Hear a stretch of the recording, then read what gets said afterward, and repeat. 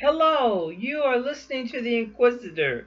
I'm your host, Evangelist Dr. Tanya Renee Lee.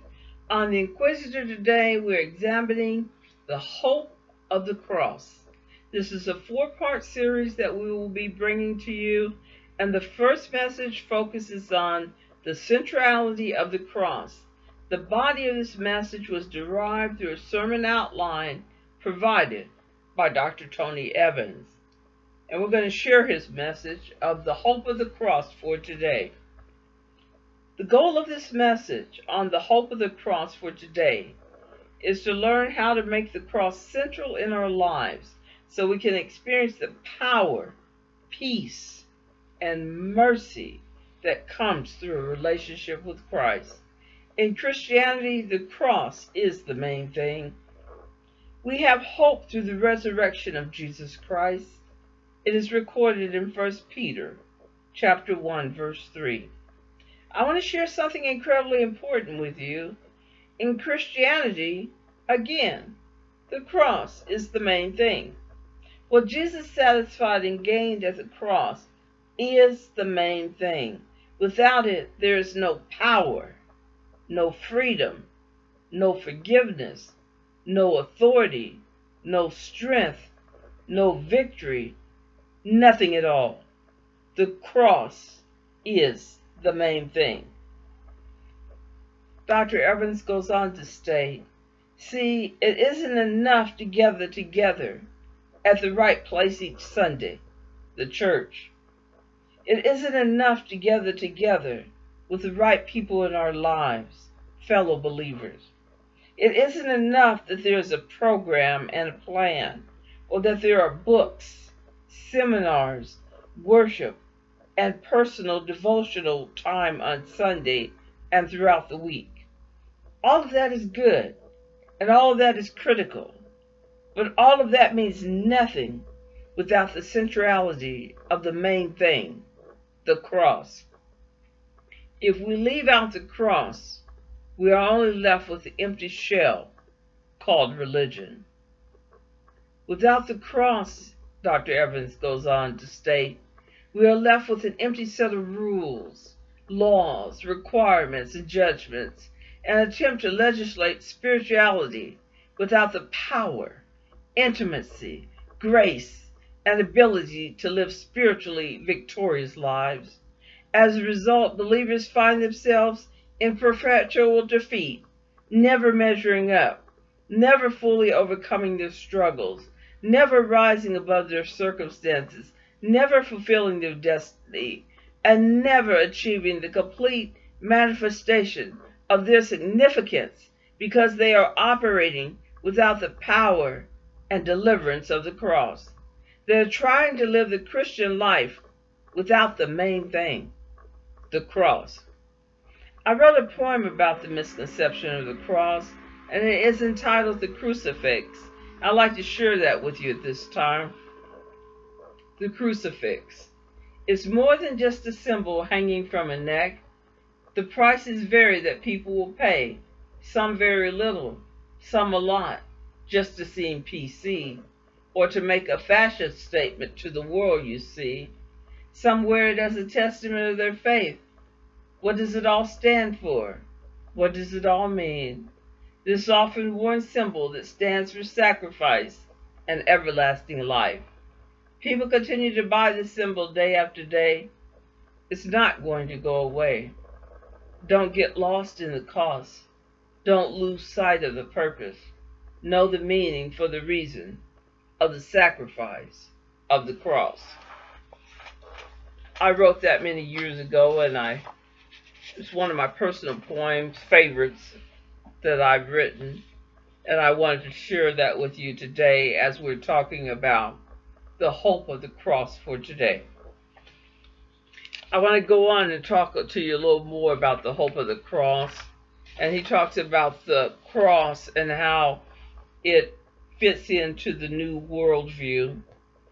And Dr. Evans states, let yourself be spiritually crucified with Christ.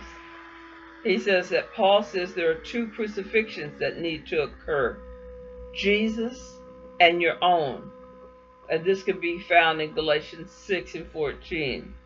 Paul was crucified to all things belonging to this world. Align yourself with Christ. Dr. Evans states that being crucified with Christ creates a disconnect from this world's order and subsequent attachment and alignment with Him. Crucifixion involves no longer living a worldly life that leaves God out. And once you recognize you are a new creation in Christ, your identification with Christ means you are a new creation. And this can be found in Galatians 6:15 and 2 Corinthians 5:17. The devil does not want you to believe and embrace that you're a new creature. He wants to dwell, bring up your past, make you dwell on that, get you depressed, make you defeated. But you have victory in your daily life because of the cross. Your victory in daily life, your decisions, emotions, finances, and in all things is tied to the new creation within you and not to the flesh. So the cross has very much significance. And in the centrality of the cross, this is the takeaway now. In Christianity, the cross is the main thing. And I want to leave you with this word from Dr. Evans. The cross, according to Dr. Evans, for too many Christians view the cross as an historical event that will take them to heaven rather than as a current event, wielding everything they need to bring heaven to bear on earth. The cross is our hope for today, tomorrow, and the future. And when we look at what Paul has to say about it, he states too, and I want to say this before I go, Paul states that he has been crucified with Christ. He is saying that he is no longer alive to this world system that wants to leave God out. He was crucified to the strategy and rules that are set up to try and make humanity acceptable to God, independently of God. Again, the cross is our hope for today, tomorrow, and the future. Christ is the Christian hope. Will you take up your cross today? I'd like to thank you for tuning in to The Inquisitor. We would like to take a moment to thank our sponsor, Howard Harris Funeral Services. If you're looking to lay a loved one to rest, Howard Harris Funeral Services is the best. They have 2 locations, one in Oklahoma City, Oklahoma, and the number there is 405-682-1883. That's 405-682-1883.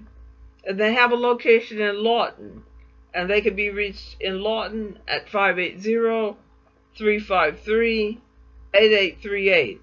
That's 580-353-8838.